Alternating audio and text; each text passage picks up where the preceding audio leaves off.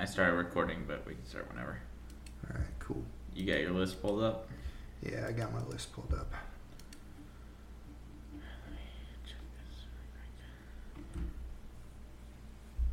You water or anything? You good? No, I'm good right now. If I need anything, I can just go ahead and get up. Yeah, we can pause it. All right. All right, ready to get started? Yep. Hey guys, welcome back to yet another episode in Dynasty Sports Media. I'm Tre, I'm joined here by Kyle. We want to thank you for tuning in to listen to episode 1. We had a blast doing it and we've been getting a lot of positive feedback on it. So last episode we went over our top 15 NFL quarterbacks. Today we're going to do the exact same thing, except we're going to switch it up a little bit and go into the Dynasty format. Now, I will be the first to tell you that this is more of Kyle's specialty than mine. Mine is more based off of actual NFL players and the stats regarding them in that aspect. But I do feel like I've put a pretty good list together. How you feeling about yours, Kyle? I'm liking mine. You're going to see a trend with mine, I feel like. So. Okay, a trend. Just for a guess, I'm going to guess that runners are at the top of your list. I tend to favor them, but it's upside that you'll see a lot of upside.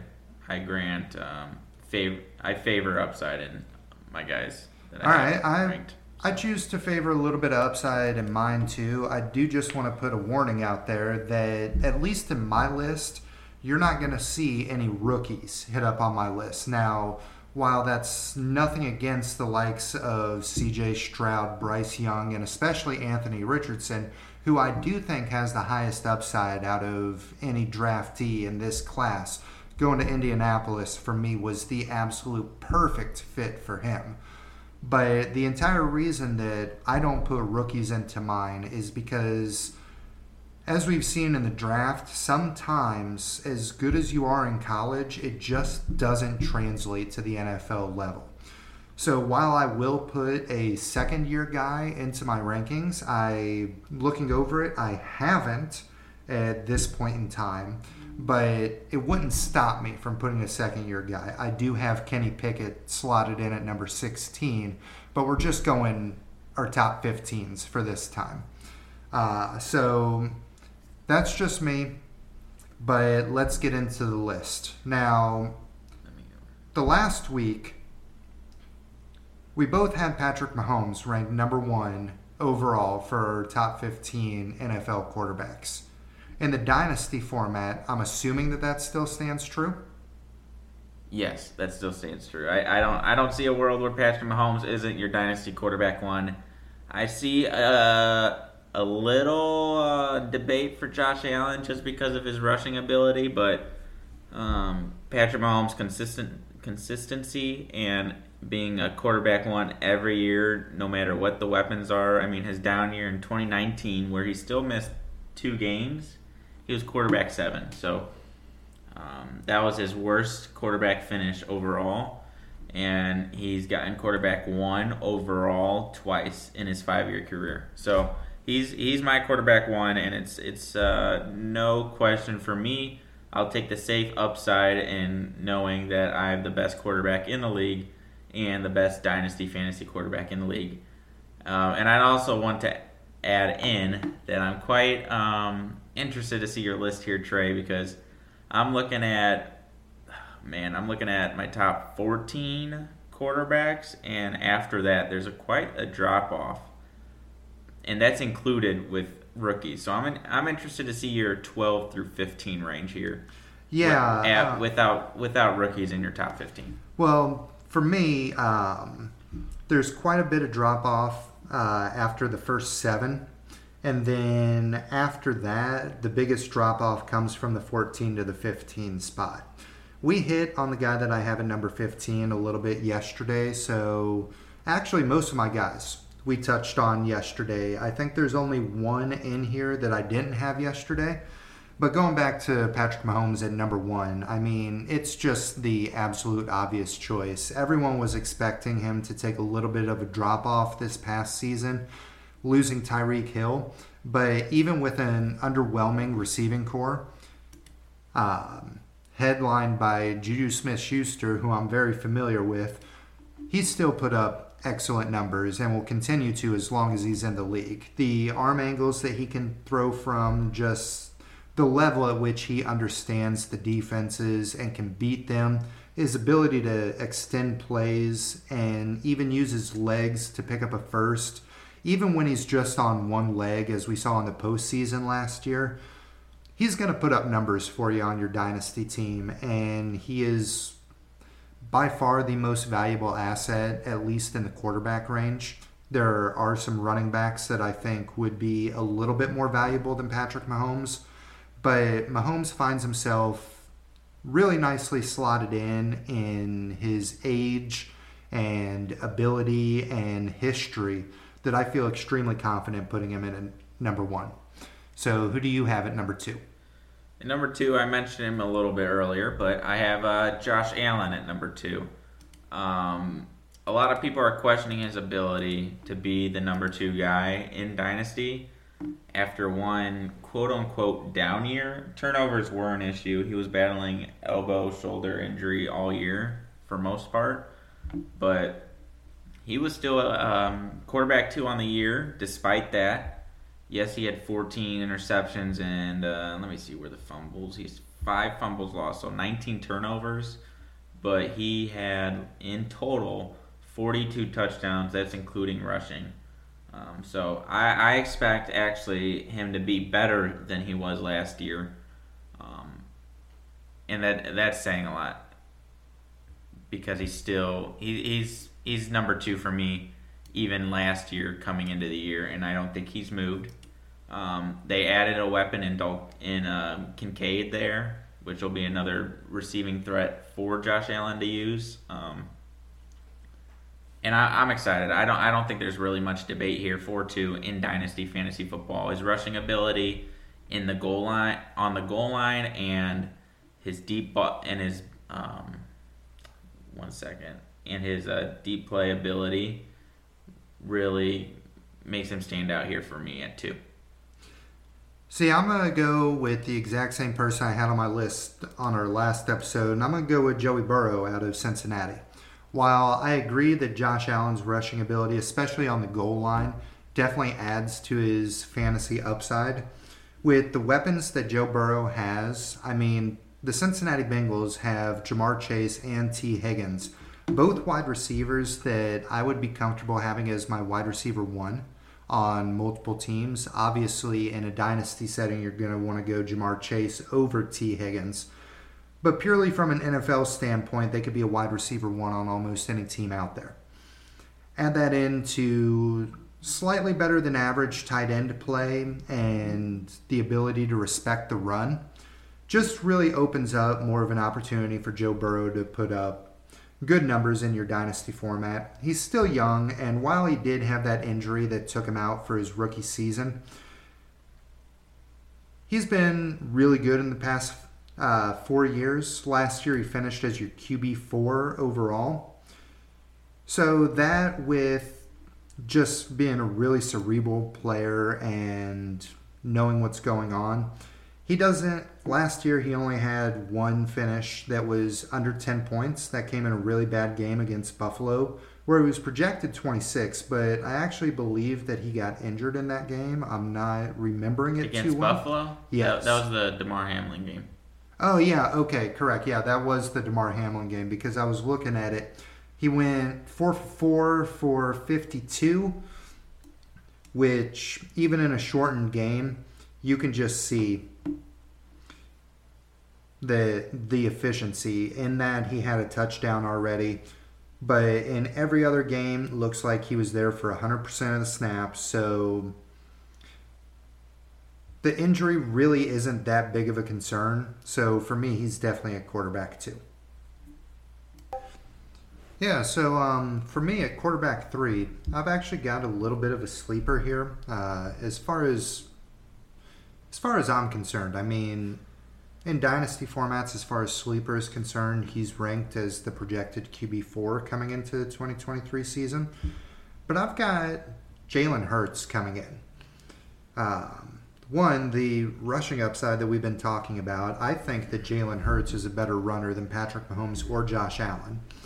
And he's just got some amazing weapons. I mean, obviously A.J. Brown coming over, but also Devonta Smith, Zach Ertz, even the receivers out of the backfield, picking up DeAndre Swift, really helped him out, and I think that those are just going to push on to higher numbers. Yes, the offensive line did get a little bit weaker. Jason Kelsey was talking about losing an offensive lineman to the Steelers, saying that that lineman was the smartest player that he's ever played against. But if I know anything about the Eagles, they're going to be able to adapt to any situation that's thrown at them. And I don't see too much of a drop-off from Jalen Hurts coming into this next season.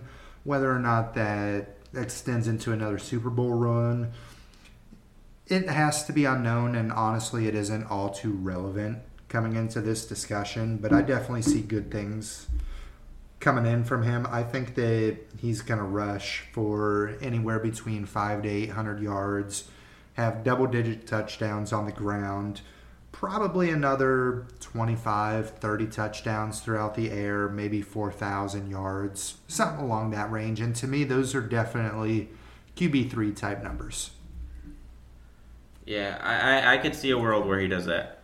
The passing ability does not scare me, but lead me to push him a little farther down the list. He's not too far down, but I have number 3 in Dynasty. Age, longevity at the quarterback position. You want a guy you want to build around this team. At 3, I have Trevor Lawrence, 23-year-old quarterback out of Clemson, entering his 3rd year quarterback as the starting quarterback.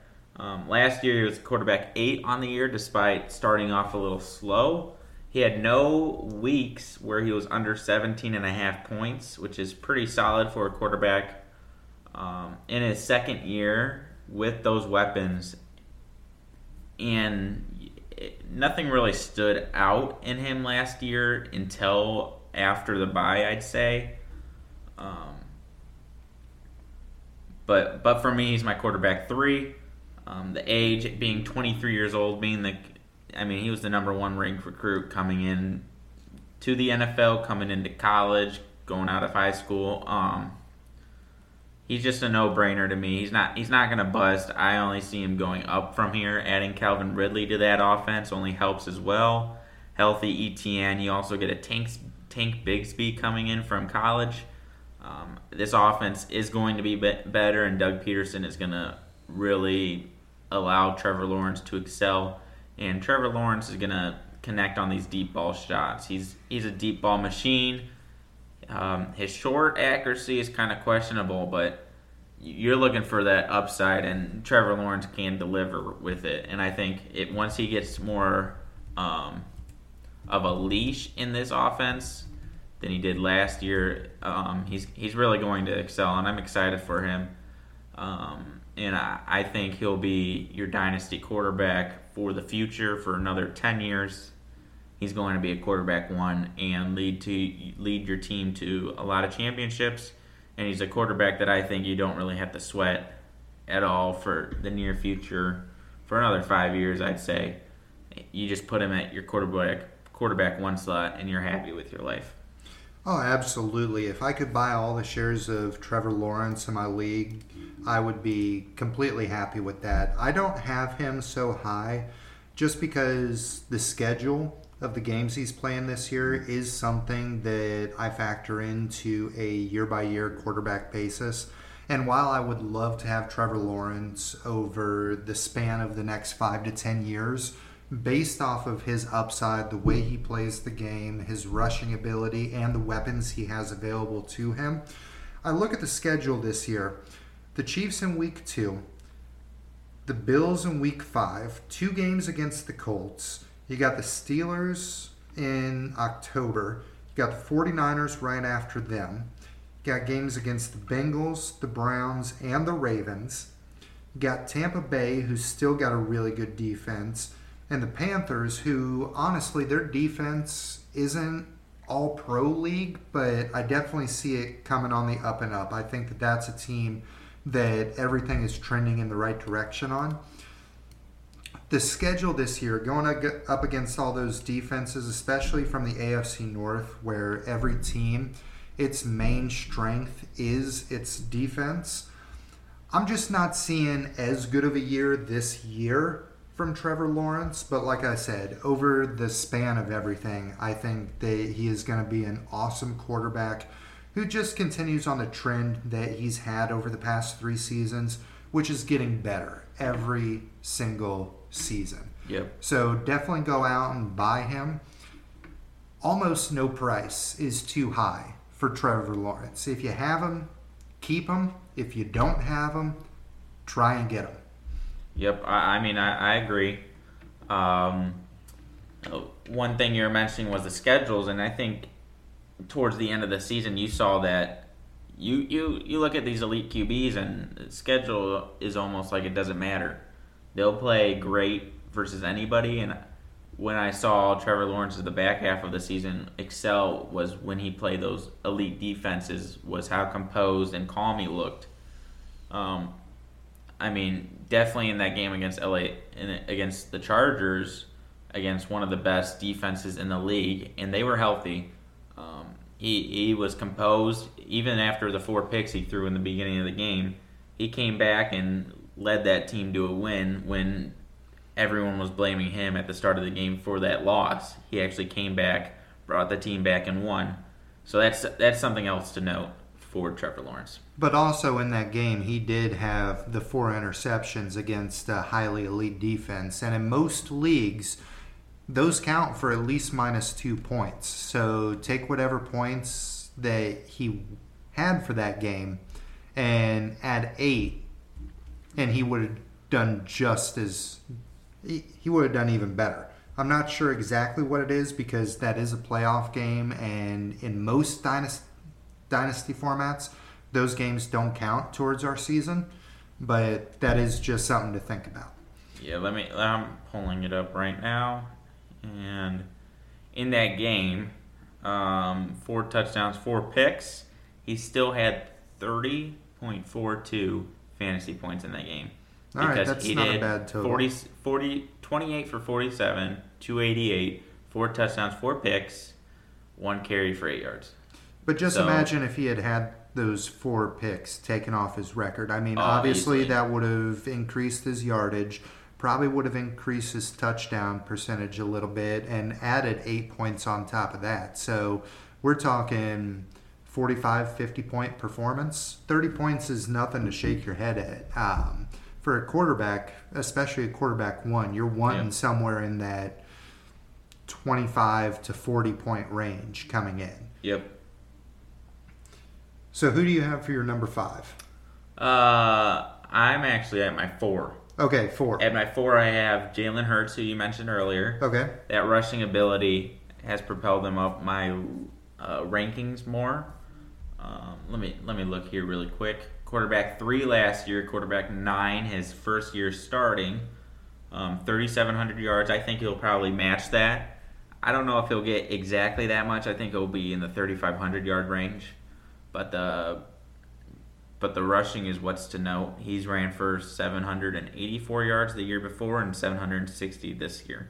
So he's going to be putting up elite rushing numbers on the ground, and that's what you want in fantasy because a rushing yard is equal to 0.1. So he scored 76 points just rushing the ball. That's not counting his rushing touchdowns or his passing. So he's an elite quarterback. The one thing that scares me is his durability. He was injured for a couple weeks last year because of his shoulder, I believe it was. I can't really remember, but that's something that scares me, especially when you have a scrambling quarterback like Jalen Hurts. That knocked him down below Trevor Lawrence, but he's elite. If he's healthy, he's going to be putting up quarterback 1 overall numbers. So who do you have at number 4? At number 4, I actually have your number 2. I've got Josh Allen.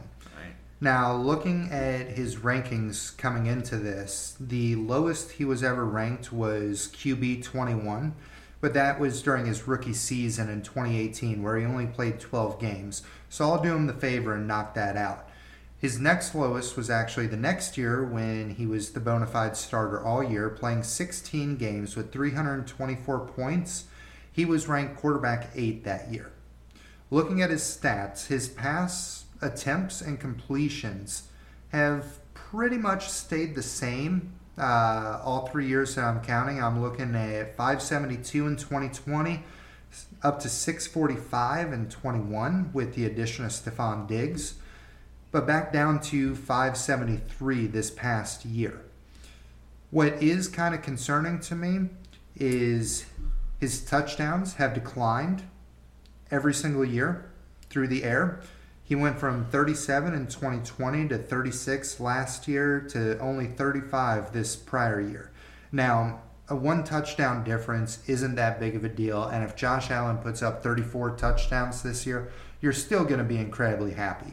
But the numbers being there do concern me a little bit, especially when you look at his sacks and fumbles. In 2020, he was sacked 26 times. In 2022, he was sacked 33 times. That shows a worsening offensive line and something that you definitely need to be concerned about. With those sacks comes 13 fumbles as opposed to 8 in 2021 and 9 in 2020. So the poor offensive line, the degradation of the offensive line, I should say, for me, is what keeps him out of the top 4.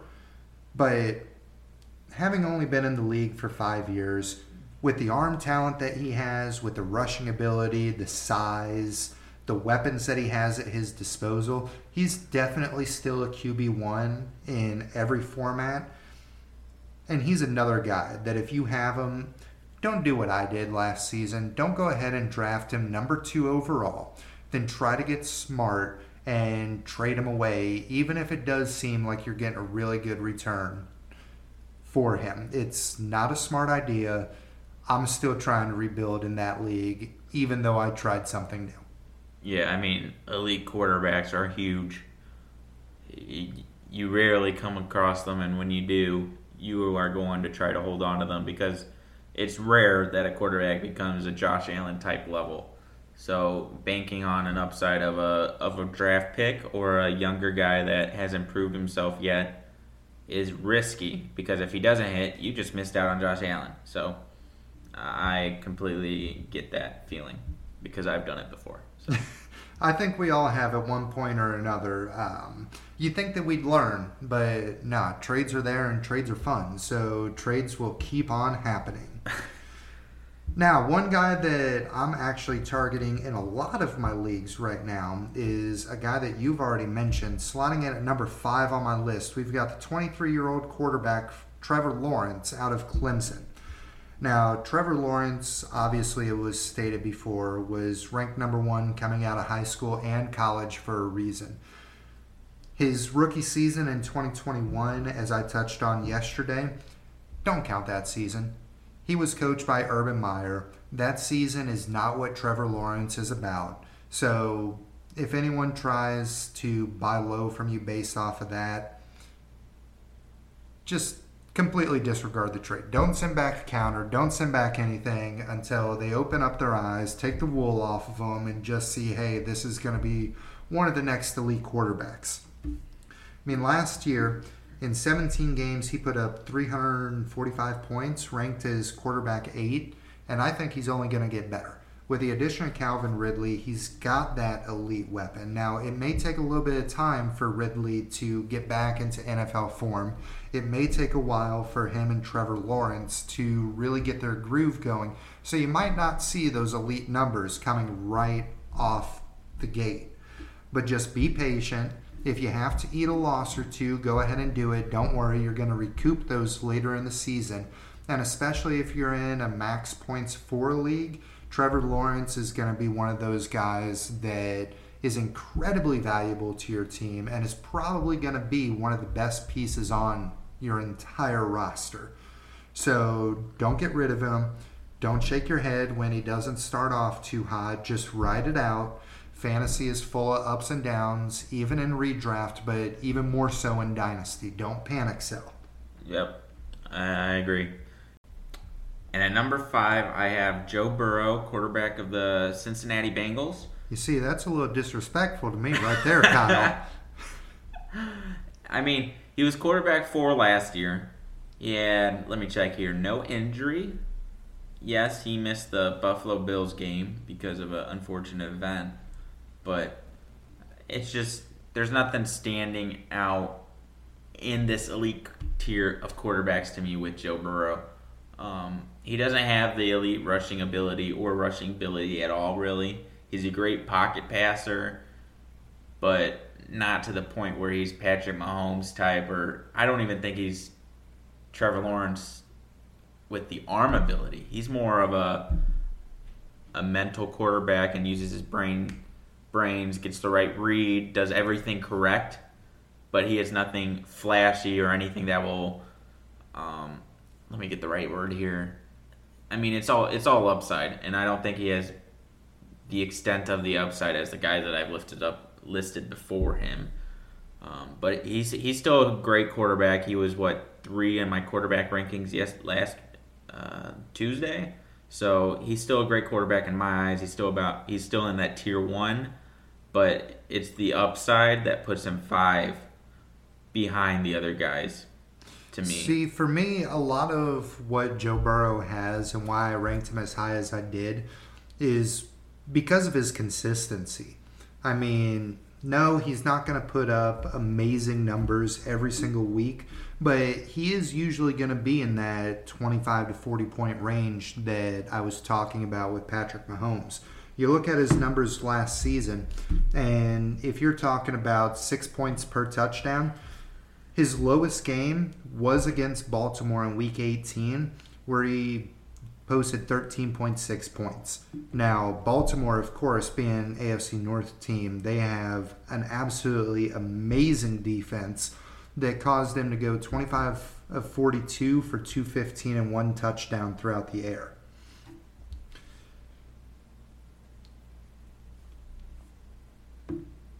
Yeah, and he's consistent, and not as consistent as I said in the deleted clip before, but one thing that worries me is, yes, you have Jamar Chase, and Joe Burrow's about to get his contract, which will be a pretty hefty contract, and Jamar Chase is going to get paid next offseason.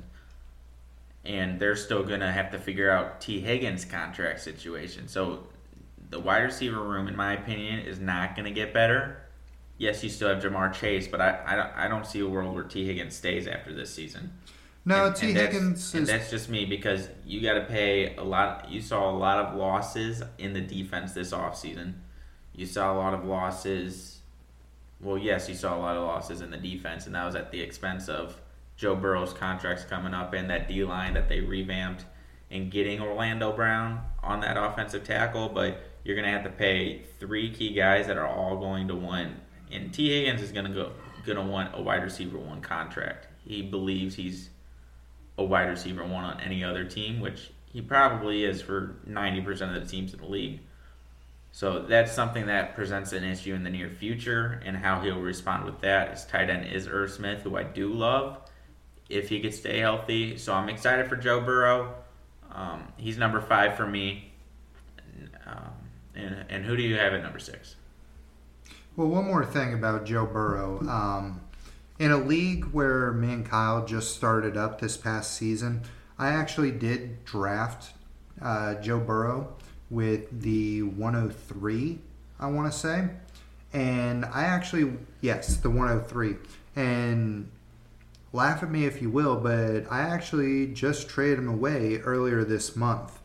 I packaged him up with Tyler Boyd, and in return I got A.J. Brown, 2 firsts, and Jared Goff, which to me is actually excellent value for where he's at. I felt comfortable doing it because I built a fairly solid roster, if I do say so myself. So if you are looking to trade away one of these quarterbacks within the top 5 for either of us, that's right about where you want to get, around 3 to 5 first round picks of value, even though I don't normally say go ahead and do that. I did it this time just because the valuation I could get, I think, will really improve my team coming down the road.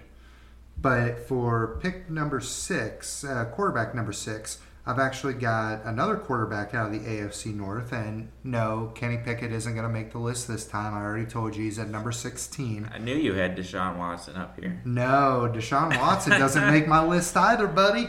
Top 15? Wow. No, okay. not my top 15. There's got to be some Geno Smiths of the world in here. All right. I've got Lamar Jackson coming in at number 6, and to me, this is all upside with his rushing ability. He's projected to be quarterback number 5 on the season. Last year, you could really tell that the running was what carried him. And yes, he was out for the last 5 games of the season. That was primarily due to an injury, and then after he healed up from the injury, it was due to his contract. With him being paid this offseason, even if he is injured and out for a week or 2, don't look for an extended holdout this time because he got himself that bag. But only 26 years old, 5 years in the NFL, at 6'2", 230, he's got a good frame for a quarterback. Maybe not the frame that you would want from a rushing quarterback. I'd prefer a primarily rushing quarterback to have more of a frame of Josh Allen, but he's still the best running quarterback in the league. Last year, he was your QB 14, but he did post up 764 yards on the ground compared to 2,242 through the air. Now, a lot of that is due to lackluster wide receivers, so he's not going to have the passing numbers that some of these other quarterbacks have. But the way they built their offensive line should protect him, give him more holes to run through. He should have better wide receivers this year, and as always, he's got probably... He could be an argument for either the number 1 or number 2 tight end in the league in Mark Andrews. I mean, obviously, Travis Kelce is up there too, but Mark Andrews is just absolutely special, and I think that if you went ahead and flip-flopped Andrews and Kelce, both of them would have the exact same amount of success that they're currently having. So, based off of all that, I feel really confident in having Lamar Jackson at my number 6 spot. I see the argument there.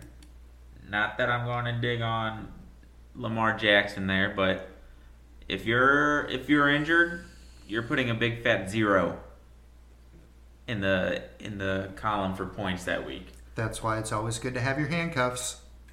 Yes, and you do have Pro Bowl quarterback Tyler Huntley behind which him. Is a little bit of an insult, but yes, he can now put that on his resume. Yes, but, the thing with Lamar Jackson is his availability, which concerns me because I want my quarterback to be there every week.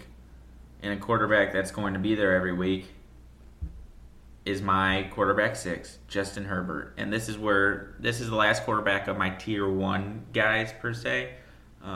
Yes, he had a little bit of a down year. He had a lot of injuries on his team. But man, can he sling the football. I mean, he came in his rookie season, came in for Tyrod Taylor week 3. And he was quarterback 9 that season. And he missed 2 games because he was the backup. The next season after that, he was quarterback 2 with a healthy team. Posted a 5,000-yard year.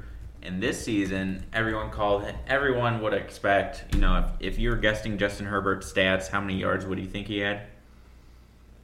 With the injuries to his wide receiving core, not looking at it, I'd guess somewhere right around 3,000 yards.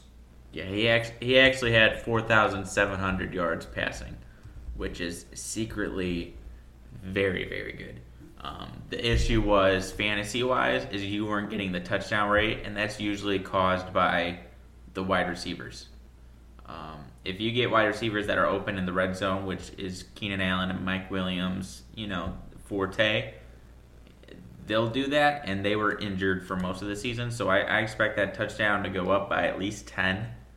I see him going anywhere in the 35 to 40 touchdown range next season. I expect him to have 4,700 plus yards passing next season. And I'm excited for Justin Herbert and what he can do with Austin Eckler and a Quentin Johnston added to that offense. Yeah, Quentin Johnston added to that offense I think is going to do wonders for Justin Herbert. I haven't seen it yet, which is why I've got him just a little bit lower on my list. I'll be talking about him fairly soon. But Justin Herbert does excite me. He's excited me since he came in for Tyrod, and that just hasn't left. All of my guys in the top 10, while not necessarily in my tier 1, because I think, honestly, Patrick Mahomes is in a tier all by himself. Yeah, that's something I was debating and just doing a tier 1 for Patrick Mahomes, but I felt like just having one guy in a tier 1 was kind of it didn't feel right, so I merged them all. But everybody knows that Patrick Mahomes is in it. He's like a tier 0 for me. Yeah, I mean, he's definitely an S tier guy for me. Everyone up until this point, so 2 through 6 for me, is definitely in my A tier. Starting out, my B tier is actually a guy who's coming into a situation I talked a lot about last year, which is his third-year blow-up. Last year, he wasn't the hottest quarterback in the league. He did really start to come on in the back half of the season and wound up earning himself a number 7 overall ranking with 325 points. I'm talking about Justin Fields. Now, with 2 years in the league, he is primed for a massive, massive explosion. The Chicago Bears have put a lot of work into their offensive line. I'm still not too terribly excited about their wide receivers. Having Chase Claypool as your wide receiver 1, to me, isn't all that good of a move. I know that Chase thinks that he's a top 3 wide receiver in the league, but if we go by his stats and his performance, we can see that that just is not true.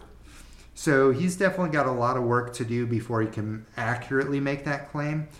But I do think that Justin puts up a really good year with his rushing ability. I mean, last year he had 160 attempts for 1,143 yards, which I believe is the most rushing yards out of a quarterback last season. He averaged 7.14 yards per carry, so he's almost getting a first down every single time he keeps the ball, and even ran for 8 touchdowns. Now, the flip side of that is he did get sacked 55 times, and he fumbled the ball 16 times.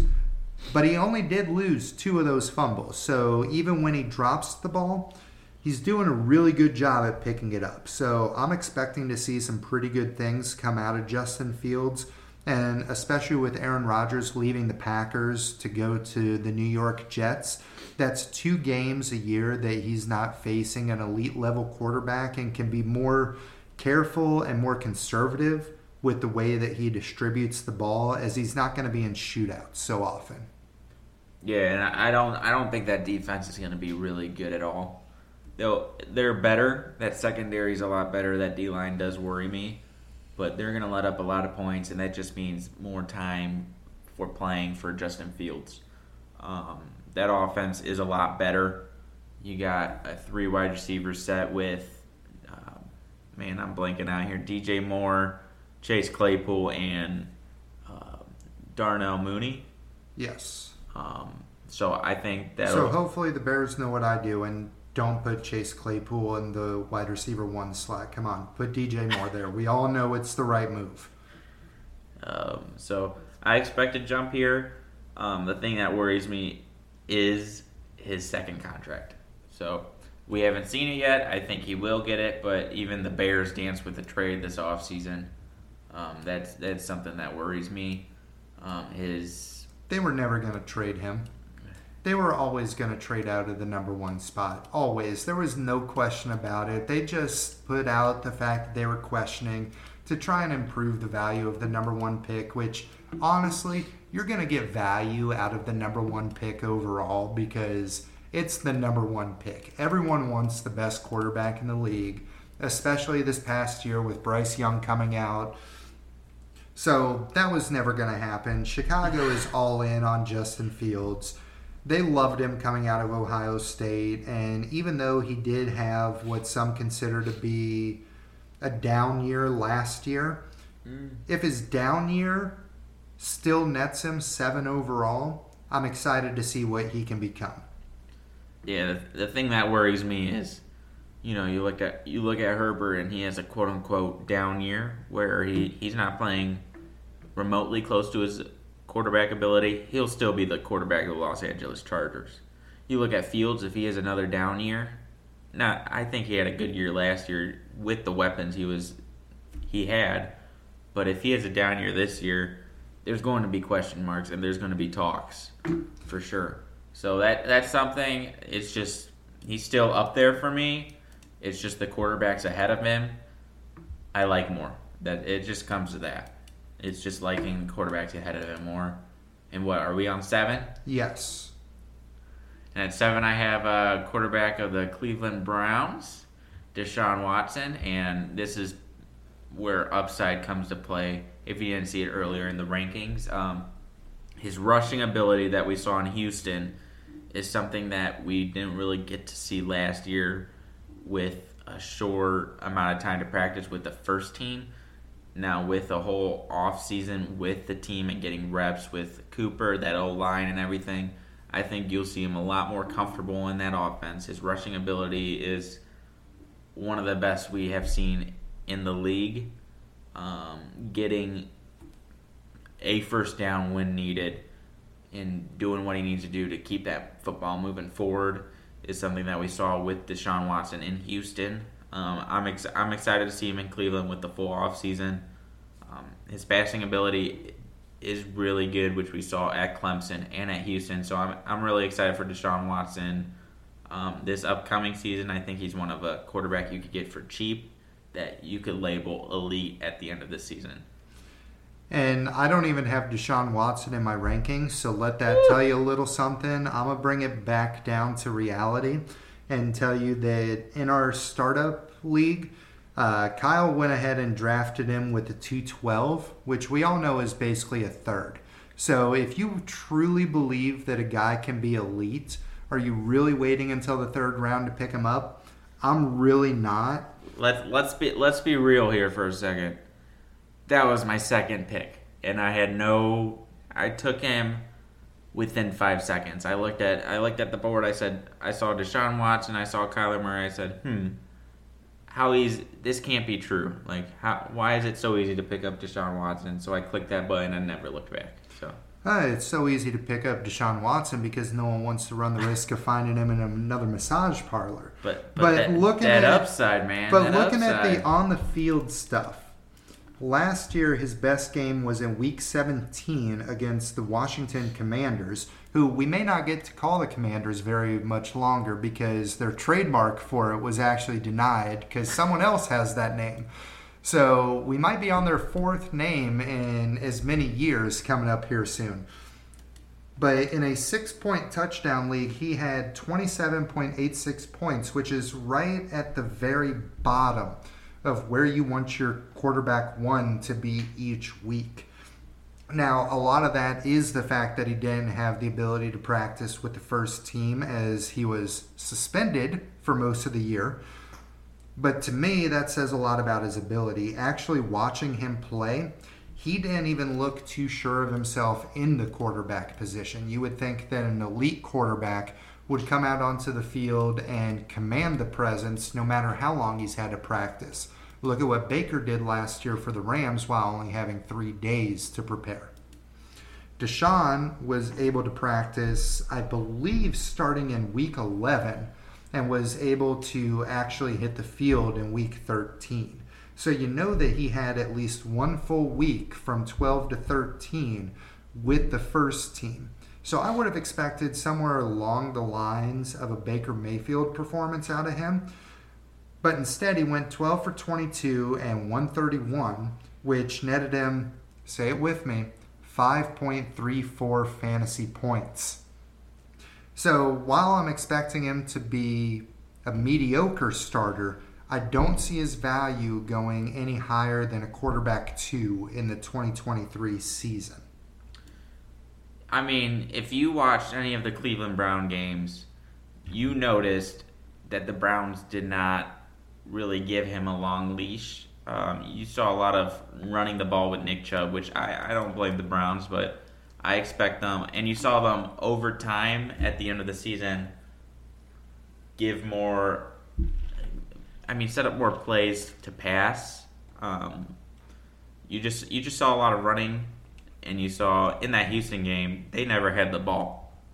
I think Houston had let up 2 defensive touchdowns, where the Cleveland Browns scored 2 defensive touchdowns, so Cleveland never had the ball. I expect him to have a huge jump. You saw him before the suspension. He had 3 quarterback 5 finishes on the year in a row. I expect him to be there, if not maybe a quarterback 4 or 3. I think he has that upside to put up a quarterback 1 year, but I think he'll be a quarterback 1 on your team this upcoming season. All right, well, let's look at a game where he had a little bit longer of a leash and had the ball in his hands quite often. I'm talking Week 18, playing in Pittsburgh.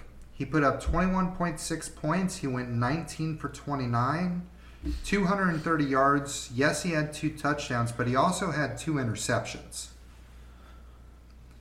So if that's him having a longer leash and the ability to pass the ball, as a Steelers fan, I feel quite confident in facing him twice this upcoming season.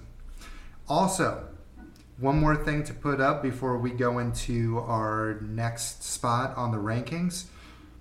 Looking in Sleeper, in the entire community, he's only rostered on 34% of teams, and he's only starting on 3%. Yeah, that can't be right. It is, sir. Would you like me to turn my computer around? No, I see it. I'm just saying, I don't. There's got to be some math error there because he's taken in the first 2 rounds of every league I'm in. Yeah, so you take him in the first 2 rounds. You are in that 3%. I'm trying to figure out what the heck is going on. Yeah, because Justin Fields is only starting at 15%. So I'm trying to figure out what this number is. If it's 1 QB leagues, if it's redraft leagues. I'm not too sure because let me look here. Yeah, it doesn't make sense to me, that number. But that number is still a number, and it's 34 and 3. Just watch. He'll put up a top 10 quarterback finish this year. With the weapons he has, he'll put up a top 10 quarterback finish this year. So does that mean we're on to quarterback 8? Yep. All right. For number 8 in my rankings, I actually have Justin Herbert. Now, while we were recording this, you actually convinced me to move him up a spot from 9 to 8. Because I originally had him as QB 9, so I just went ahead and switched those 2 because I do still believe in my quarterback 9 purely on upside. But everything that you gave, every reason for Justin Herbert, is still incredibly accurate. He's ranked as the quarterback 11 this year with Quentin Johnston. I definitely expect that to go up. Looking at his rankings, he had 1 really, really bad game last year versus Denver. I'd have to rewatch that game in order to say why. But I can't remember that game at all. If you look over his entire career, 11 is the worst that he's done. He's been ranked as quarterback 2 in 2021 and quarterback 9 in 2020 when he missed 2 entire games. So I really attribute that more to the availability of his weapons. And like Kyle said, he still threw for almost 4,750 yards with 25 touchdowns. So this is a guy that definitely deserves to be in the top 10. He's rostered in 100% of leagues. He's starting in 99% of them. He's only 25. He's 6'6", 236. He can take a hit. He loves throwing the ball deep, so he's going to have plenty of opportunities to make those splash plays that make quarterbacks so worth it. The only real knock that I have on him is he's not that efficient of a rusher. Last year, he rushed 54 times for 147 yards, averaging 2.72 yards per carry, and no touchdowns. So to me, that's the only reason he's not ranked a little bit higher, because a dual threat quarterback is the way that the league is going. So those guys are automatically going to be a little bit more valuable. But for me, Justin Herbert and the way he sees the game, the way he plays the game, for me, definitely deserves a top 10 ranking. I mean, my number 8 is Lamar Jackson of the Baltimore Ravens. Okay. The thing that kind of docks him down a little bit is what I mentioned earlier, is his injuries and availability. I want a quarterback scoring points for me every week, and Lamar Jackson hasn't done that the past 3 seasons. He's missed games. He's missed a game in the last 3 seasons, and he's missed 5 the last 2, and that's separate. So he's missed 10 games the last 2 seasons. He has not recorded a top 9 quarterback finish in the last 3 years since his MVP year. But that offense is evolving. I'm hoping that the new offensive coordinator passes the ball a lot more and gets him in situations where he's not getting hurt. But I'm looking forward to Lamar Jackson this year with OBJ there, with Zay Flowers there, who I think is almost identical to a Marquise Brown type player, which I think Lamar Jackson loved. Mark Andrews is going to be there. Isaiah Likely. That offensive line is still really, really good. That defense is even better. So I'm expecting a lot of things this year from Lamar Jackson, and you can't predict injury. So I'm just praying he stays healthy, because if he is, he's a top quarterback in the league.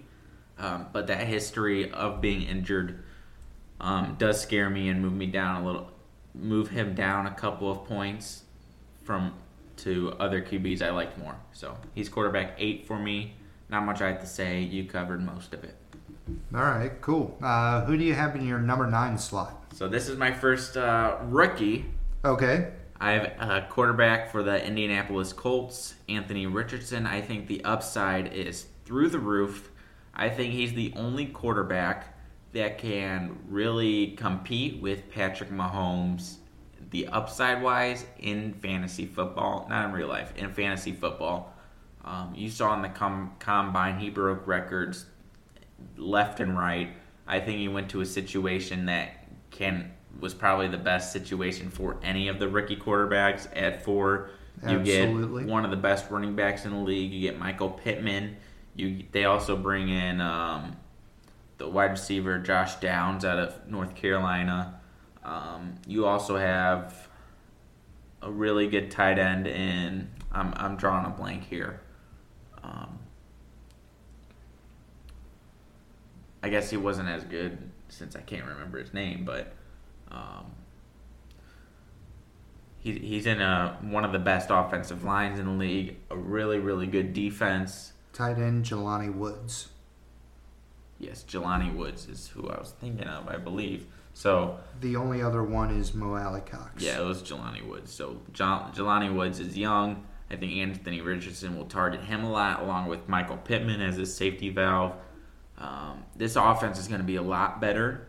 They're going to be scoring a lot of points. And I'm really excited for Anthony Richardson here. His upside is through the roof. Like I said earlier, his rushing ability is amazing. If he gets coached the right way, I see him competing, like I said earlier, with Patrick Mahomes as the Dynasty quarterback 1 in a couple years. And as I discussed at the beginning of the episode, I didn't include any rookies in my rankings, just purely out of principle of not seeing them in the NFL level. But if I was going to include any rookies in my rankings, it would have been Anthony Richardson. I am really excited to see what this kid can do. I mean, we're not even through the first week of OTAs, and he's already in line to be the Colts' day one starter. So you know this kid is going to be something special. There was a lot of concerns about his lack of playing ability down in Florida, but watching him play, especially when they played Alabama, I was nothing but impressed with him. Yeah. And the way that he looked at what Will Levis did with the football and hit the roof, he came right back when he did the same thing, and he said, I wanted to put a hole through the damn thing. So to me, that shows a level of competitive fire and wanting to be the best. And I think that out of any quarterback coming out of the 2023 draft class, he's got the ability to do so. Just because he's got one hell of an arm, and he can also use his legs really well. And like I said, and Kyle said, out of any situation that really any rookie found themselves out of this entire draft class, I think that Anthony Richardson to the Colts was the absolute perfect spot. I mean, you've got an amazing team around you, as Kyle just mentioned, but you've also got a really great mentor in Gardner Minshew. I mean, no, Gardner isn't the best quarterback in the league, but he's been around. I mean, Minshew Mania has been a thing for the past couple of years. So he knows how the NFL goes. He knows how to be successful. And he'll just be another coach for Anthony Richardson, which is beyond valuable. So while he doesn't make my top 15 list, I don't blame Kyle at all for putting him in there based off of the fantasy upside. Meanwhile, for me, my quarterback is another guy that, like Lamar Jackson, his main concern is injuries. I'm talking about the 25-year-old quarterback for the Miami Dolphins, Tua Tagovailoa. Oh, man. Now, I understand the concussions and the fact that if he gets another bad one, he's probably never going to play a snap of football ever again, which is why I don't have him as high as I had some of my other guys. But last year, he only played in 13 games. He missed 4 entire games on the season, and he was still ranked as quarterback number 15. Now, I'll be the first to admit and say that I know a lot of that was based off of his Week 2 performance against Baltimore, where he went 36 of 50 for 469 yards and 6 touchdowns, earning himself 50.86 points in 6-point touchdown formats. Looking at a lot more of the games, you're going to see him more around the 25 to 35 point spread, which isn't bad for a quarterback. But I think that the Dolphins, and looking at what they know of Tua and the concerns that they have for his concussions, are going to take this offseason to improve the offensive line all that they can and really get those guys coached up and gelling well, with the main concern of keeping Tua upright. I think that if Tua stays upright with Tyreek Hill and Jalen Waddle, with Durham Smythe as their tight end, with Raheem Mostert coming back, adding in my favorite running back out of the class in Devin Achane, I think that he's got a really, really good chance to jump up another few spots in your overall quarterback rankings. And as long as he stays available, I can definitely see him being a QB1 in the league for the next few years. You know, the second you said his name, I got a little upset. And then I started thinking, I'm like, okay, the value that some of you guys can get him at is crazy. He's going round 5, 6, 7 in startups. So you could almost pay just a first-round pick for him straight up for Tua, which is great because if he's playing, I see the upside to see where he can be a quarterback 1. Not overall, but a quarterback 1. But that's a big if he's playing because it only takes one hit to where you don't have a quarterback anymore and you're looking for a new quarterback and you don't have your 24 first. or whatever first you paid for him. So it's too risky for me. Tua needs. He's suffered injuries all through college, and now he's suffering injuries through the NFL when he's getting hit by just bigger guys. If he's healthy, though, I definitely see a world where he can be a quarterback. What he's 9 or 10 for you? Yeah, he's quarterback 9 for me. Where he is quarterback 9, it's just there's too many guys ahead of him that I like more. Less risk but higher reward. One more thing on Tua. I just looked up his most recent medical history, and he came out and said that the doctors have told him that he isn't at significant risk for CTE and doesn't have any extra risk of suffering additional concussions. So to me, that just improves his upside. I mean, yeah, one more really bad hit, and you're going to see those fingers flex just like they did in that game last year that scared us all. I believe that was week 4 of Cincinnati. Yep, and I mean, the thing that I can't really believe that is because we heard that twice last year. One at halftime or whenever he got pulled against the Bills. Did they bring him back on the field, or was he just good to go for that next week?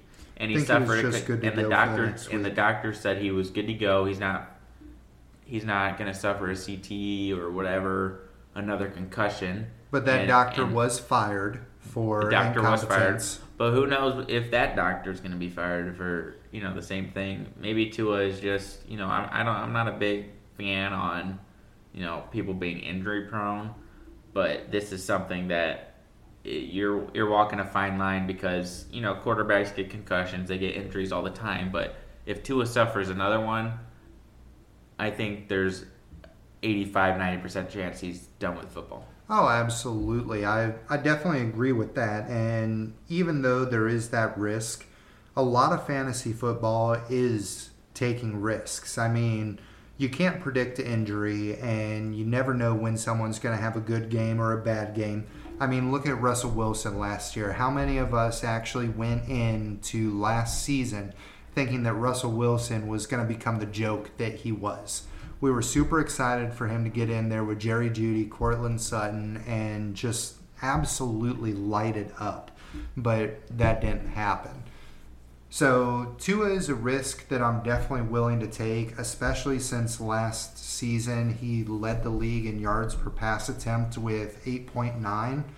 So Kyle's favorite word of this episode is going to be upside, and the upside of Tua makes him worth the risk, at least for me. Yep. And at number 10, I actually have a quarterback that you mentioned earlier in Justin Fields. No real big doc on him besides his passing ability and unknown. There's not a big question mark for his future, but there's a little one. Whereas the quarterbacks ahead of him, besides Anthony Richardson, don't have question marks at all, in my opinion. But Justin Fields, it's just the passing ability from Justin Fields we haven't seen yet. He seemed to miss on a lot of passes, which was very unlike him in college. And I was a Justin Fields truther before many were. I actually wanted him in many of my Dynasty leagues before he blew up. And seeing him miss on some of these throws that I saw him miss as a Michigan fan in college, he was not missing that in college. So I always believed in him. I always thought he'd be better at that, where the one thing that he did just blow up out of nowhere, putting 189 yards rushing in a week, was his rushing ability. And in fantasy football, that's going to be huge. He did put up a quarterback 7 finish last year, despite a really, really slow start. So the upside is there, and I love the upside in Justin Fields. It's just I don't know how this offense will play out with a lot of new weapons. And it's his passing ability that does scare me a little bit. I don't have much questions about it, but it's just the quarterbacks. I mean, he's just he's falling in my rankings because the quarterback's ahead of him. Definitely understandable. Definitely understandable. Like I said earlier, the rushing upside for Justin Fields and the new weapons that he has just catapult him along with the trend that we've seen recently of quarterbacks really hitting their stride in their third season. So while I don't disrespect him being ranked in the top 10, I do think he merits a little bit more value for me personally. But for me at number 10, I've actually got the oldest quarterback that I think either of us will be talking about this year. And the only reason I don't have this guy higher is because of his age. At 39, he's not going to be in the league too terribly much longer. But going into this next season on a brand new team, I think that he is definitely going to put up quarterback one numbers like we're used to seeing. And of course, I am talking about Aaron Rodgers. In his entire career with Green Bay, he has only not finished 2 seasons, in 2017 and 2013, where he still put up QB 29 and QB 24 rankings respectively. In other seasons, most of his finishes are single digit. He's got a couple of 1s, a few 2s, and the lowest that he's gone besides last season was quarterback 9.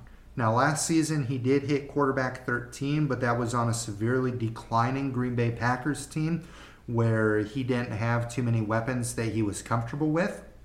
So going into this season with Garrett Wilson, Allen Lazard, and Randall Cobb, 2 guys that he's familiar with and the reigning Offensive Rookie of the Year, along with Breece Hall in the backfield and Tyler Conklin as his tight end, I think that we are going to see Aaron Rodgers' value skyrocket in most formats, mainly as a rental, a bridge type of quarterback, especially if you're a guy looking to snag up Caleb Williams coming in the 2024 class. I think that Aaron Rodgers would be a really good guy to have this year and probably next while you've got Caleb stashed on your taxi squad. The only thing I disagree here with is his age. I think it plays a bigger role in Dynasty than being a quarterback 10 for me. Being 39 years old, and he almost retired last year, so he still can retire. Oh, Aaron's a drama guy. And he I think he'll retire, if not this upcoming offseason, then the offseason after that. So you'll have at most two years of him, which isn't bad at all.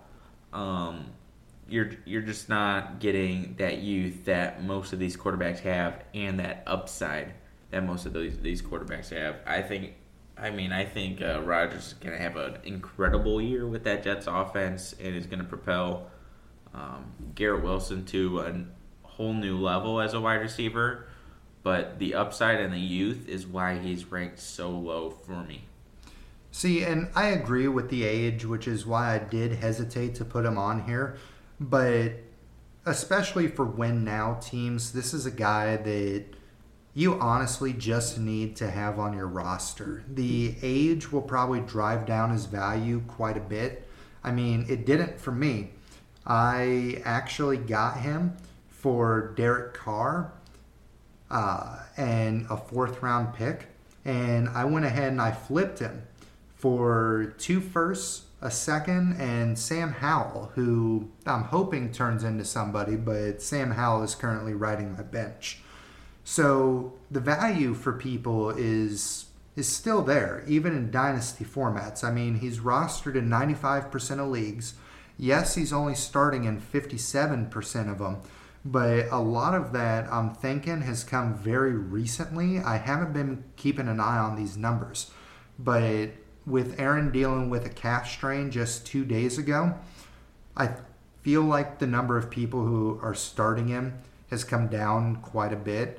But for me, that calf strain is minor, and every word out of the Jets is that he's expected to return to the field soon.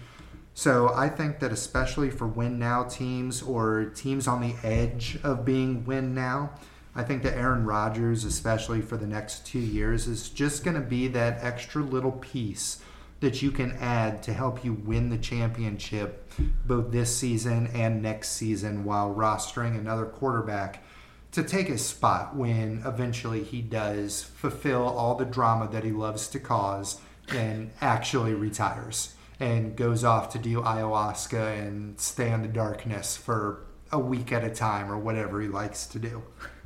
And, I mean, the only things I'll add to that is, yes, I think he's a perfect win now piece. The age kind of does hurt his value in a dynasty league. But if you're winning now, go get him for cheap. And that's all I really got to say. So jumping into my 11.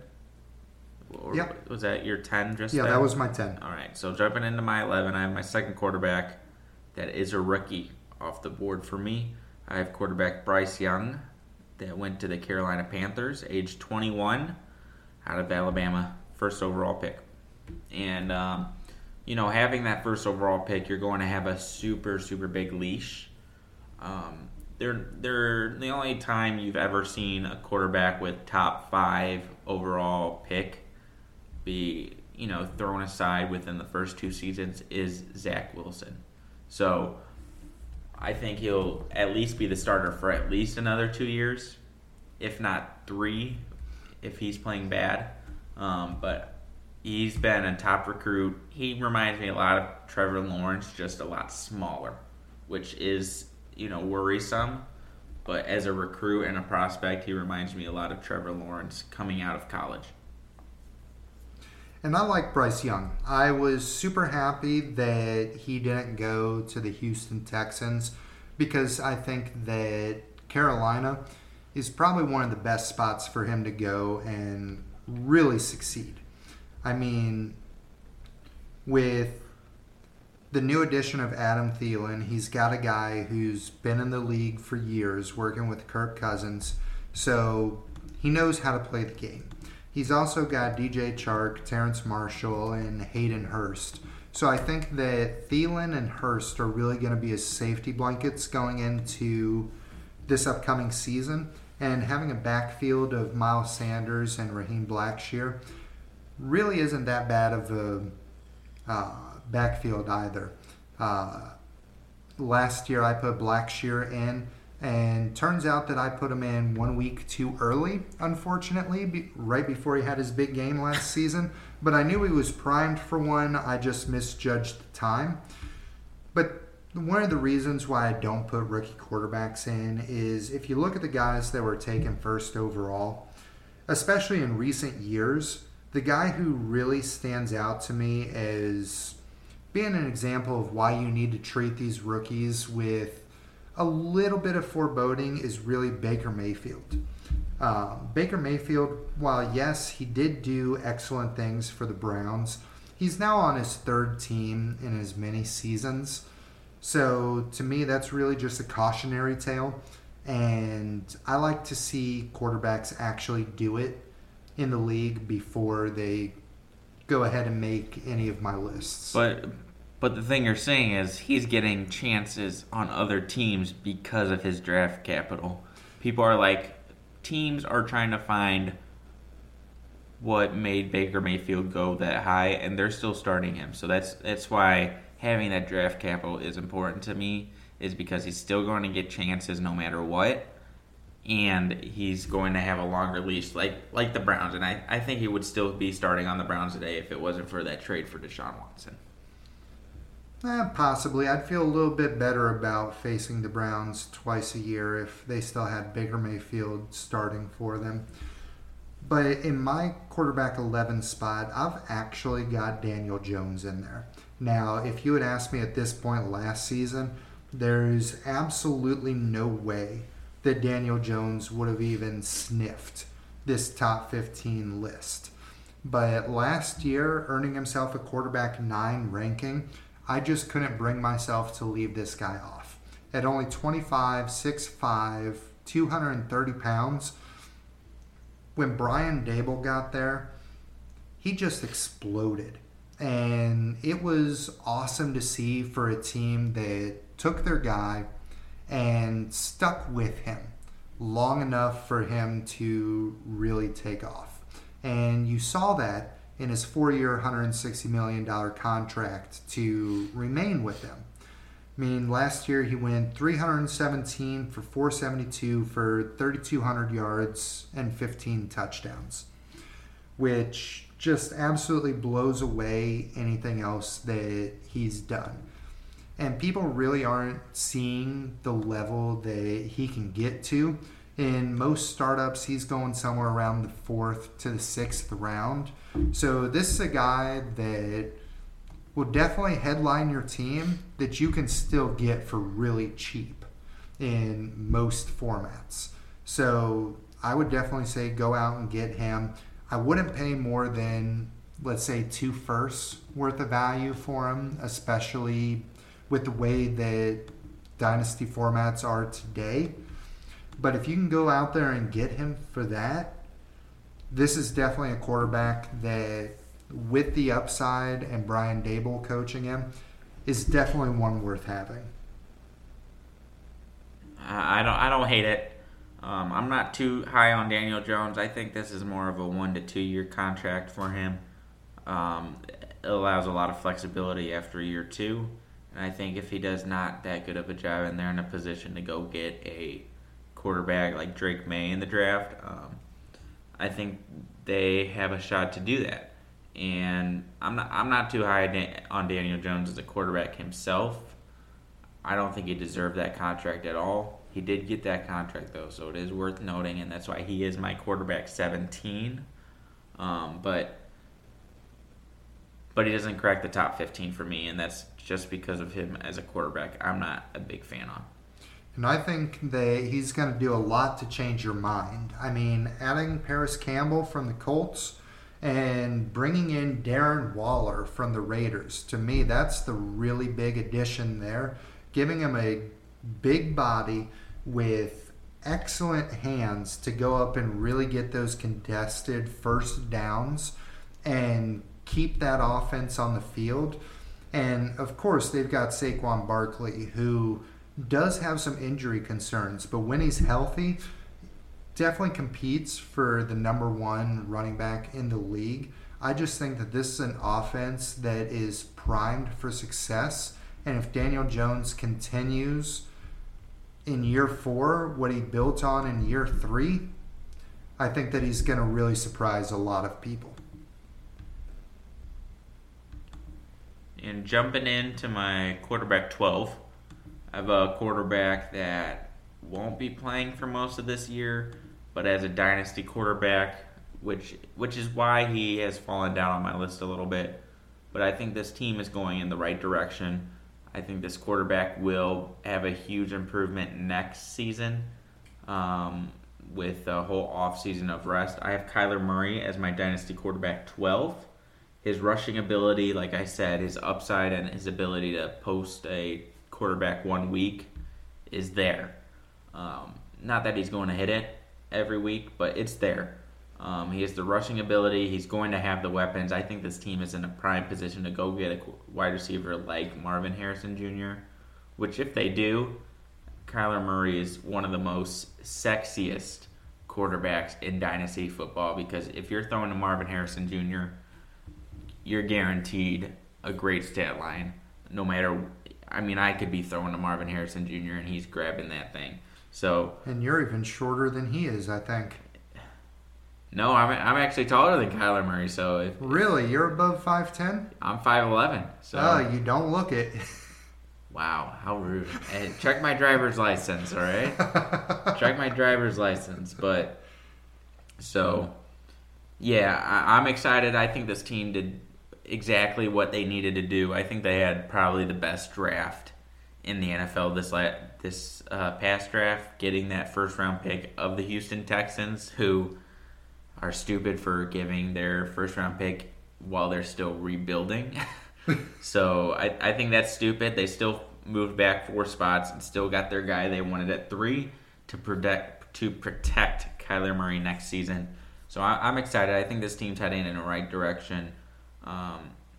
I don't see a world where D-Hop is a wide receiver on this team next year, but I'm excited for Kyler Murray, and I'm holding on to him, if not buying him in every league I can. I think this is the cheapest you'll ever be able to get Kyler Murray. Oh, yeah. Kyle Murray is super cheap and a really good investment going into this season and next season, which is why I've actually got him at number 12, too.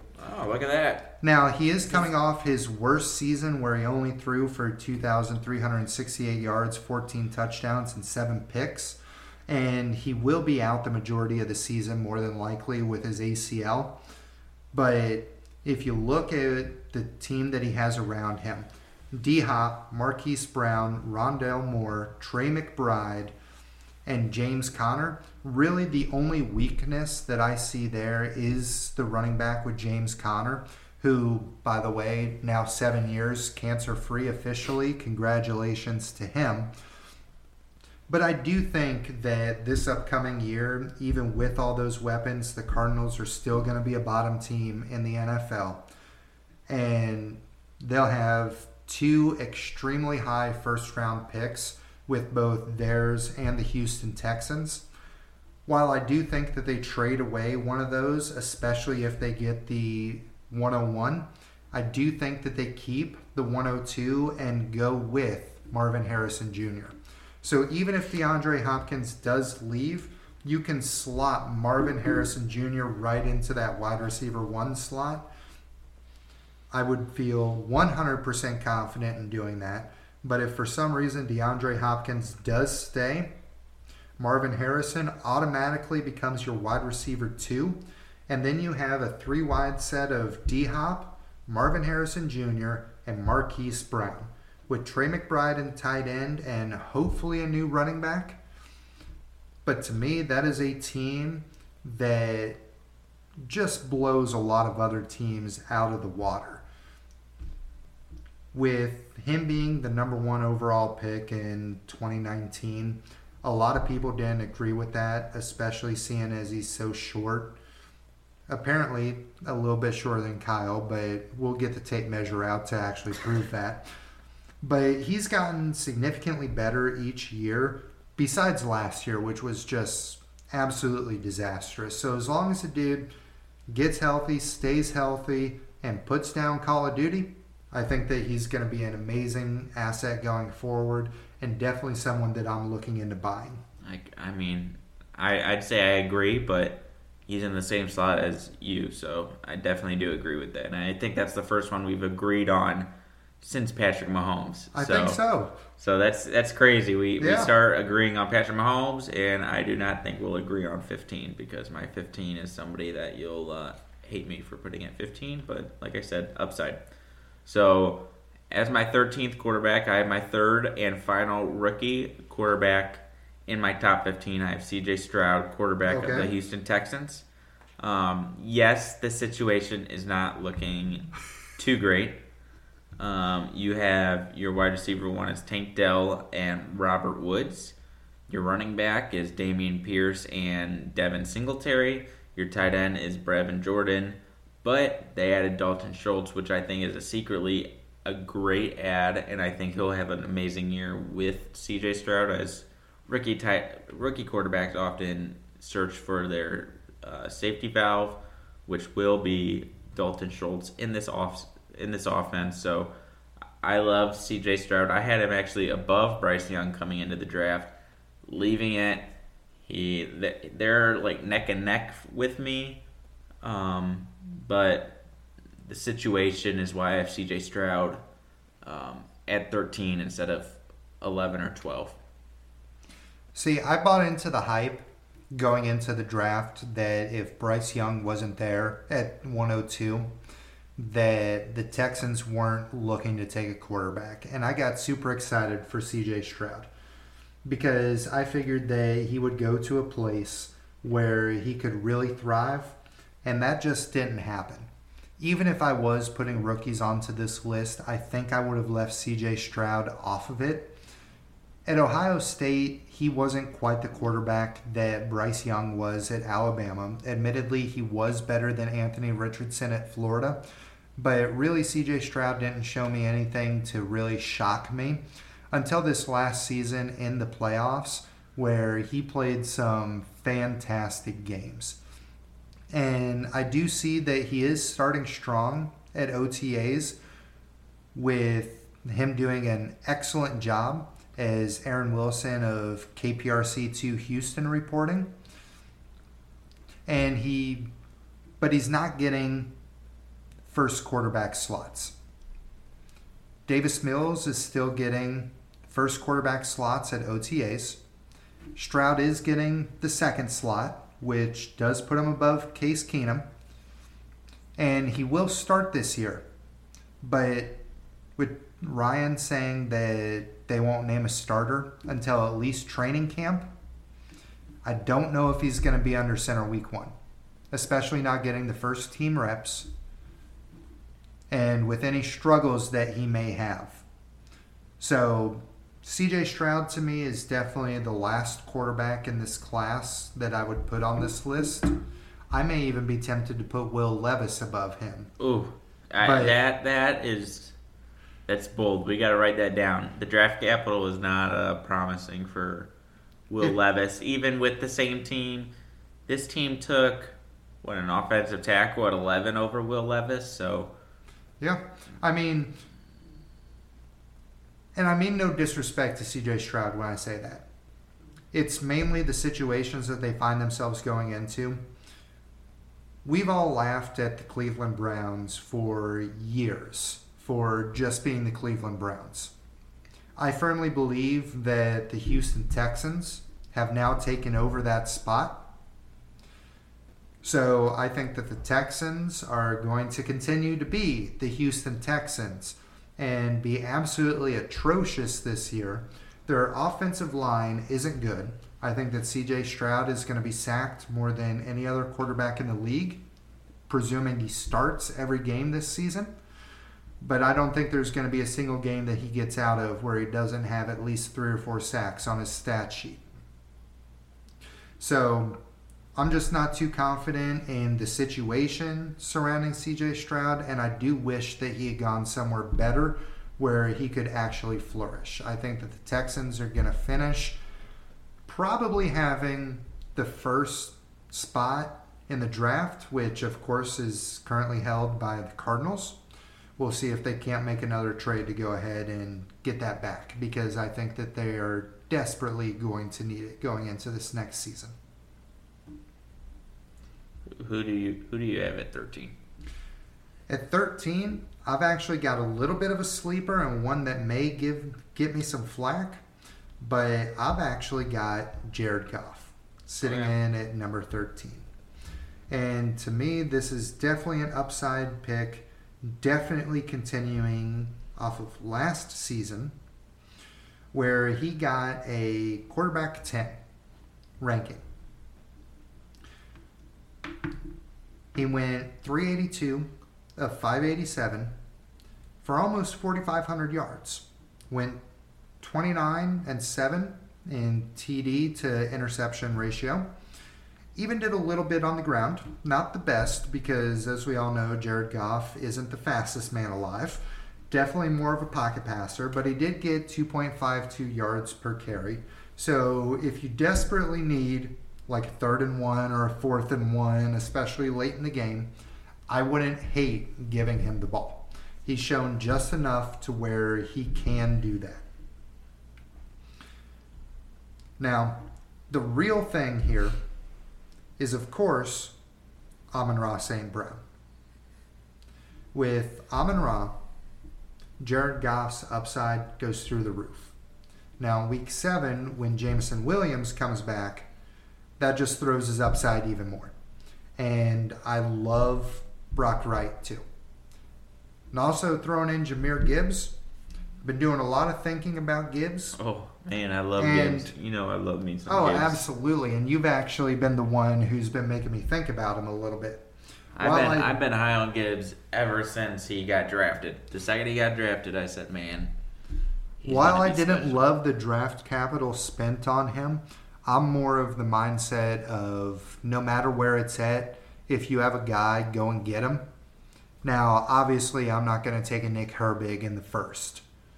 But within reason, if you can go get your guy, go ahead and get him. And I don't think that Jahmyr Gibbs could have landed in a better situation, especially with David Montgomery just signing and coming out of the backfield. I think that while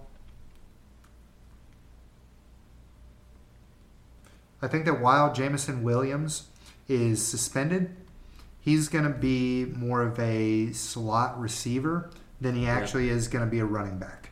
And I know that Kyle has said that he sees kind of a Deebo Samuel on steroids role coming out of him. Yep. And the more I look at it, the more I actually agree with that. I don't necessarily agree about the on steroids point, but I do see a Deebo-esque role coming through with him. I mean, this is a team that was sitting there at 12. They knew their wide receiver 2 that they really didn't use when he was there last year, when he was healthy. Is suspended for 6 games. This is a team at the time they had DeAndre Swift and David Montgomery, and they opted for Jahmyr Gibbs over a guy like JSN, who is the consensus number 1 wide receiver coming into the draft. So I think this team has very bright plans for Gibbs. But this is not a running back show, so I'm going to try to save that for the running back show, because once we get there, I'm not going to have much to say about Gibbs, even though he's one of my favorite running backs. So absolutely, and I really do believe in Jared Goff. I mentioned this trade earlier, and I'm going to bring it back up again. Jared Goff was one of the pieces that I received when I traded away Joe Burrow. And I still got a top 10 quarterback, and I think that ranking is going to go even higher. So, while it may not be the sexiest trade in the world, I do think that Jared Goff is a guy that you should buy, especially seeing as he's only 28 years old. His seasons with the Rams, I just kind of discount those besides 2018 where he finished as QB6. But the Rams haven't really been that good of a team since they were the greatest show on turf in the late 90s. So I definitely see more upside with Jared Goff and Motor City Dan Campbell. I love that because I love Jared Goff.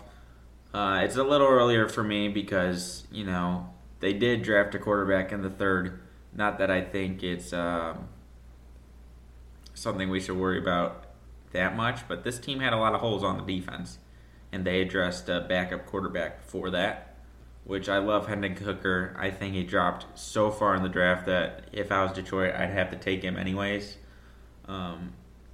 But this is a team where I can see Jared Goff being shipped off or being the backup next season, so that's also why he's a little lower for me, but this offense is going to be electric. I'm excited. Jared Goff's secretly going to be a really, really good quarterback this year like he was last year. And I got not much of a hate for this pick. And coming in at 14 is somebody that a lot of people will disagree with, but I have Dak Prescott, 14, quarterback of the Dallas Cowboys. See, I almost put him on my list. I almost did. And the thing that makes people hesitate with Dak is his turnovers. He had a really bad turnovers issue last year. What was it? Let me check here. 15 picks, but he only played 12 games, so he was averaging over 1 pick a game. 1.3 picks a game? That was somewhere in that range, yeah. So his interceptions were an issue. A really bad issue in the last half of that season when he was healthy. But he was dealing with a thumb injury, so who knows how much they had to play with that. He is 29. He's going to be 30 when the season starts, so he is a little older. But that offense is really, really good with Tony Pollard as their lead back, CeeDee Lamb. They added in Brandon Cooks there. And Dak Prescott has been a really good fantasy quarterback the past couple years. He's had, besides this past year, He's had only 2 seasons where he hasn't finished top 10 out of the 6 he has played. So I expect him to be a top 10 quarterback this year. Dynasty-wise, with his age, drops him down a little bit. And his upside isn't as much there because of his non-existing rushing ability compared to others. So he's 14 with me, and he is the end of my top 3 tiers. So after this is my 15th guy is going to be my first guy in tier 4, which I would say is where you're getting into quarterback 3 range. All right. Dak, to me, just really doesn't get it done too much, and it's really disappointing seeing the roster that he has around him. I mean, CeeDee Lamb and Michael Gallup with an awesome tight end really should have gotten the job done in the past few seasons, and it just hasn't happened. I mean, Dak is, to me, he's almost like a Tony Romo, where he's good enough to get the job done, but he never really excels. The Cowboys have never made a deep playoff push under him.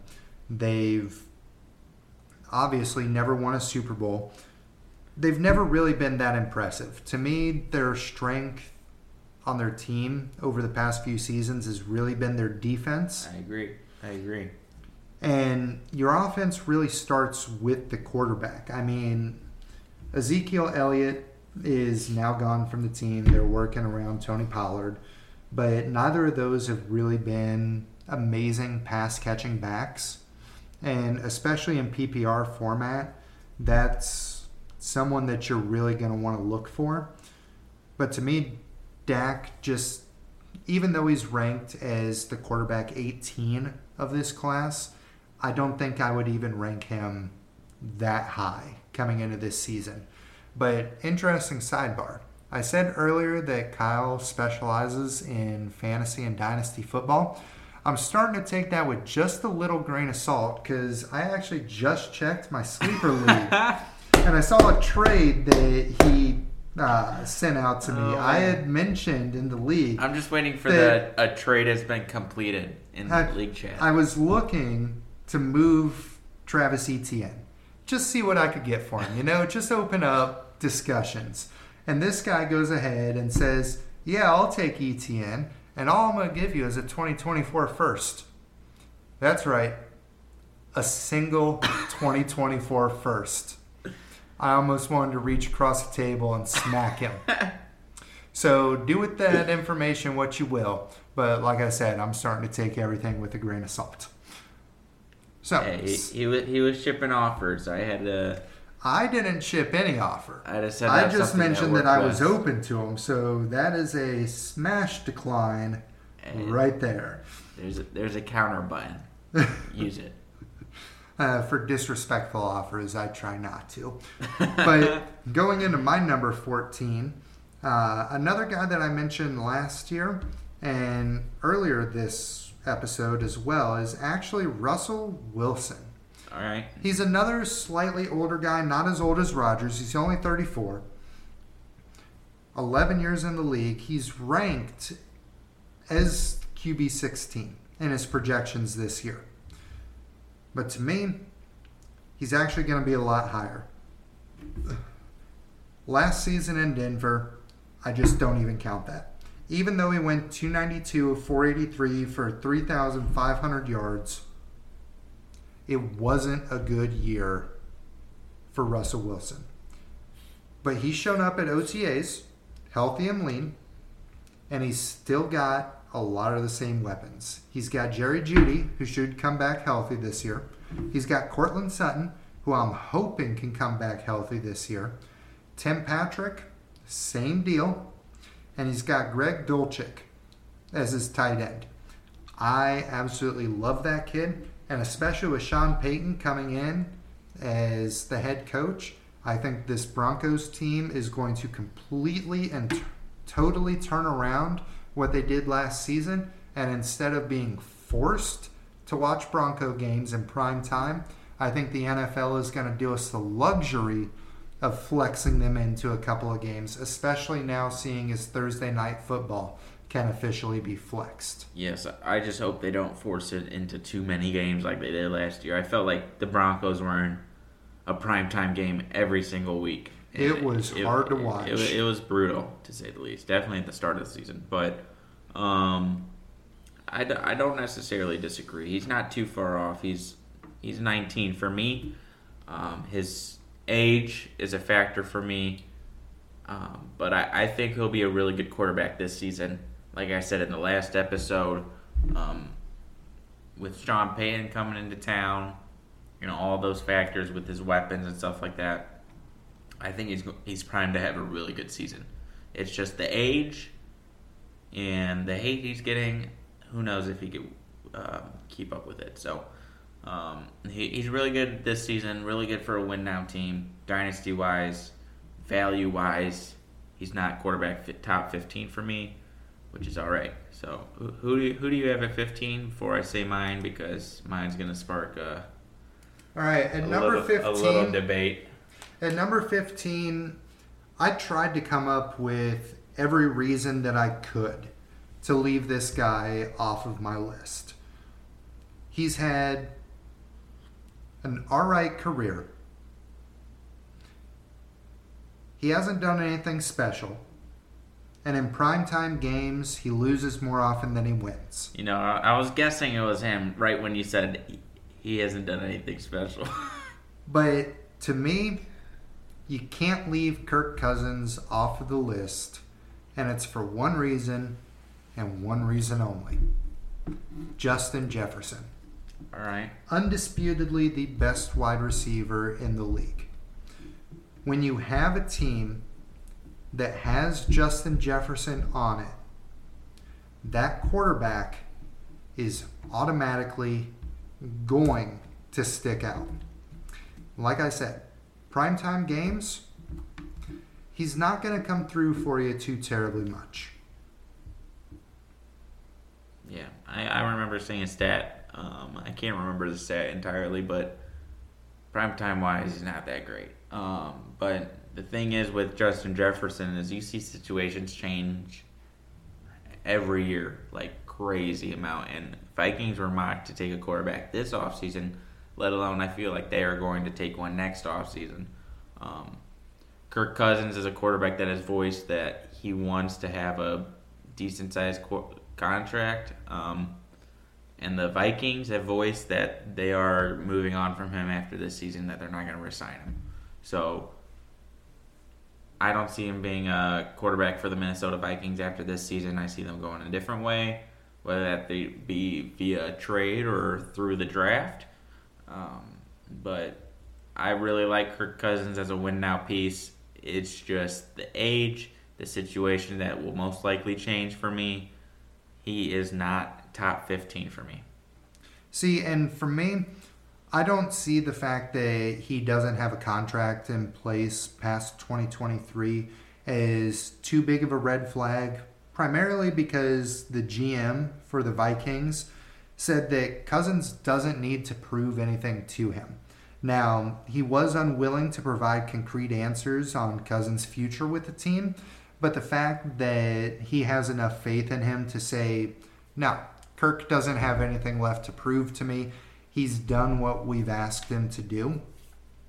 I think that that's a really good starting point for a contract talk next year, or if they don't find themselves in the draft position that they want, for at the very bare minimum a franchise tag. And I think that Kirk is actually going to improve this season because not only does he have Justin Jefferson, but they got him a brand new wide receiver too in Jordan Addison. Now, watching him at USC, he's that really deep route runner that is going to be perfect lining up opposite Justin Jefferson. Because in the secondary, you can really only double one guy and still have enough coverage for the field. So between Justin Jefferson and Jordan Addison, one of them is going to be left in a one-on-one matchup, and I would feel confident if I'm Kirk Cousins in either of those matchups. So while I don't know how deep it's going to be, I could definitely see a world in which the Vikings are led by Kirk Cousins right into a wild card spot and a playoff run. So I think that if Kirk Cousins does do that, that he'll get another contract with the Vikings. Now, it won't be as long as some of these contracts that we've seen recently.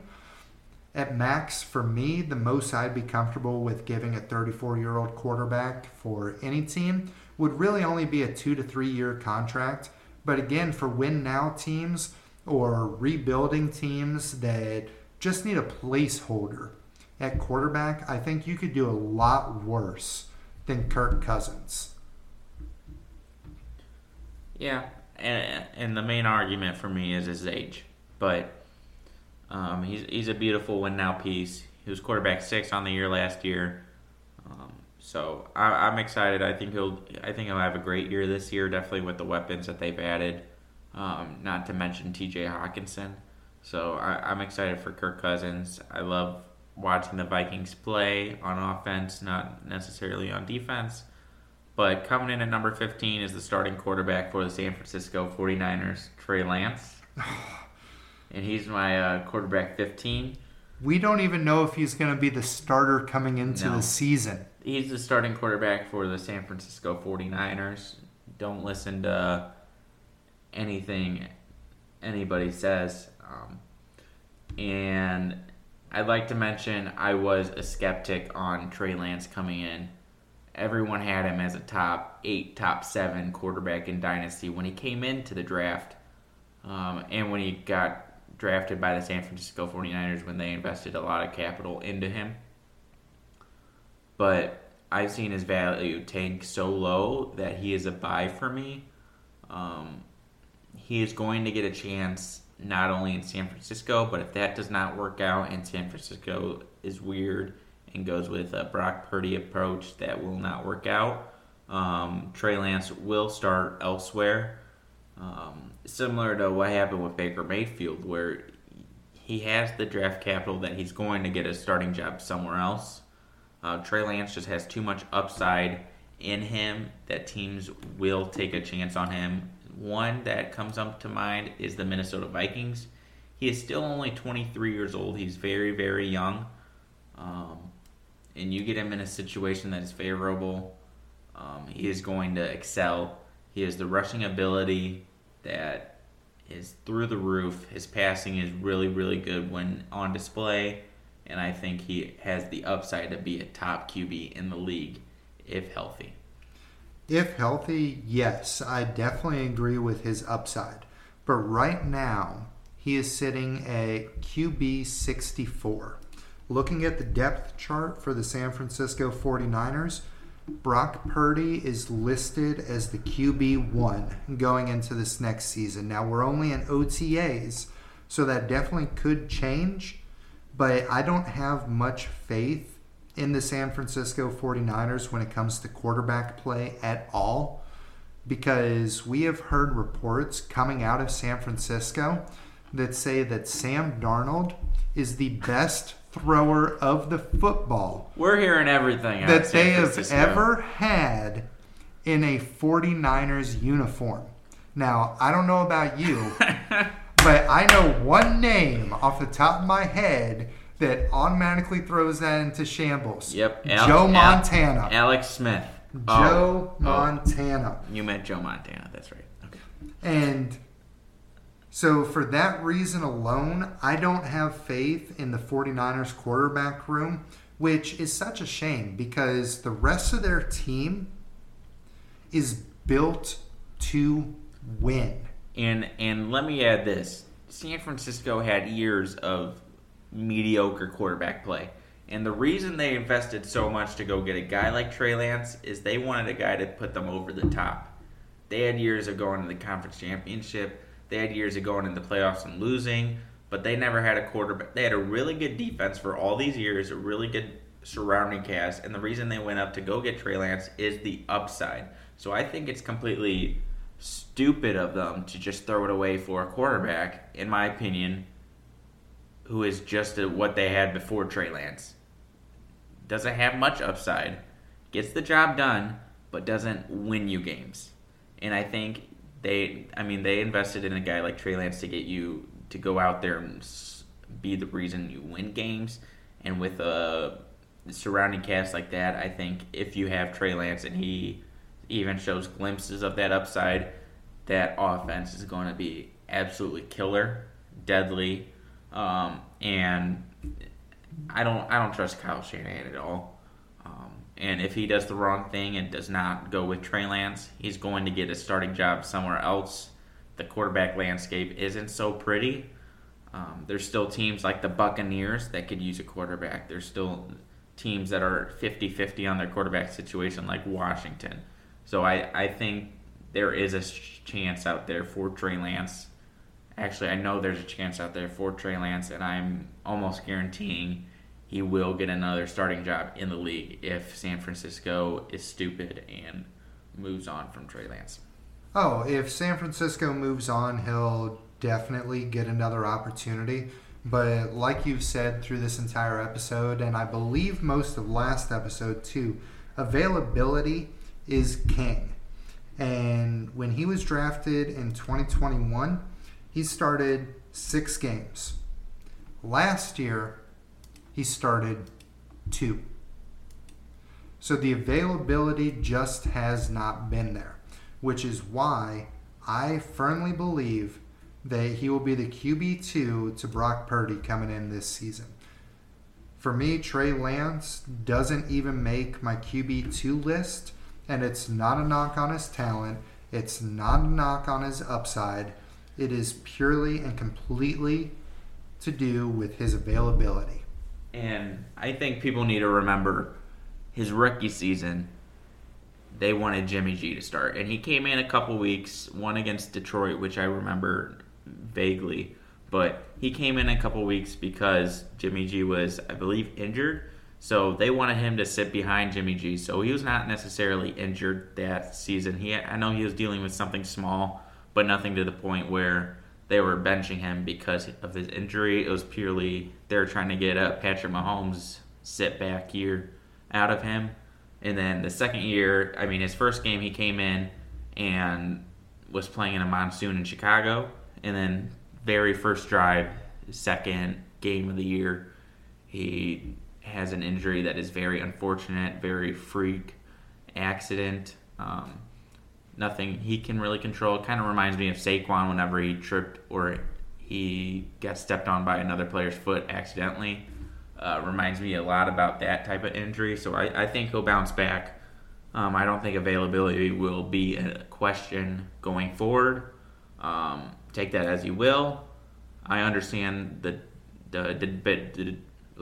debate and the argument against it, but I don't think it's necessarily a big question mark going forward with Trey Lance, in my opinion.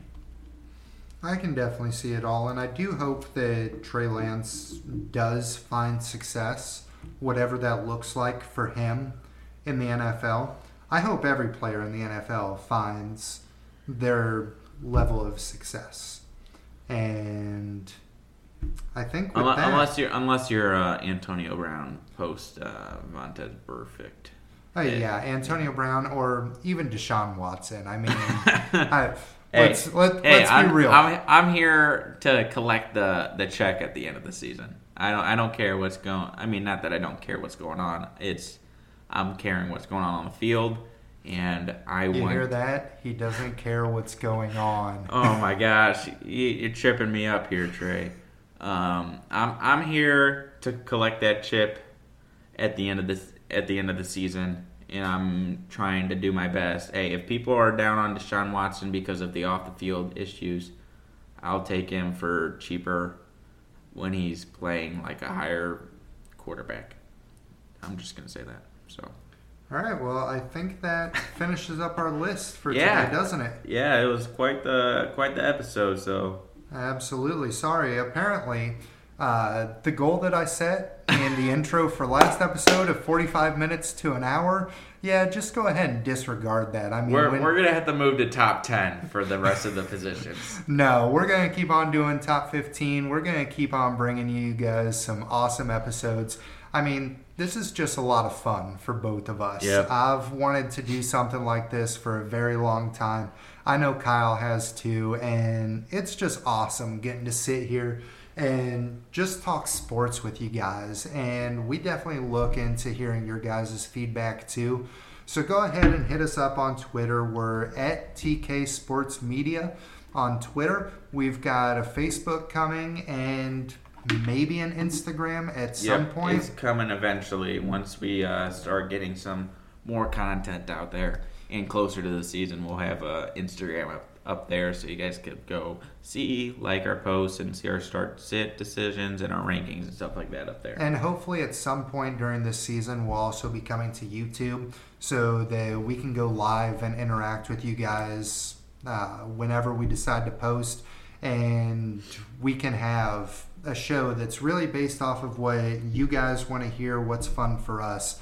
So we thank you for giving us so much of your time. We know you could be listening to any other show out there. We really do appreciate it. And with that, we'll see you next time for when we go for our top 15 running backs in the NFL. No dynasty implications, just purely NFL. The stuff that I love. Have a great night. We'll see you next time.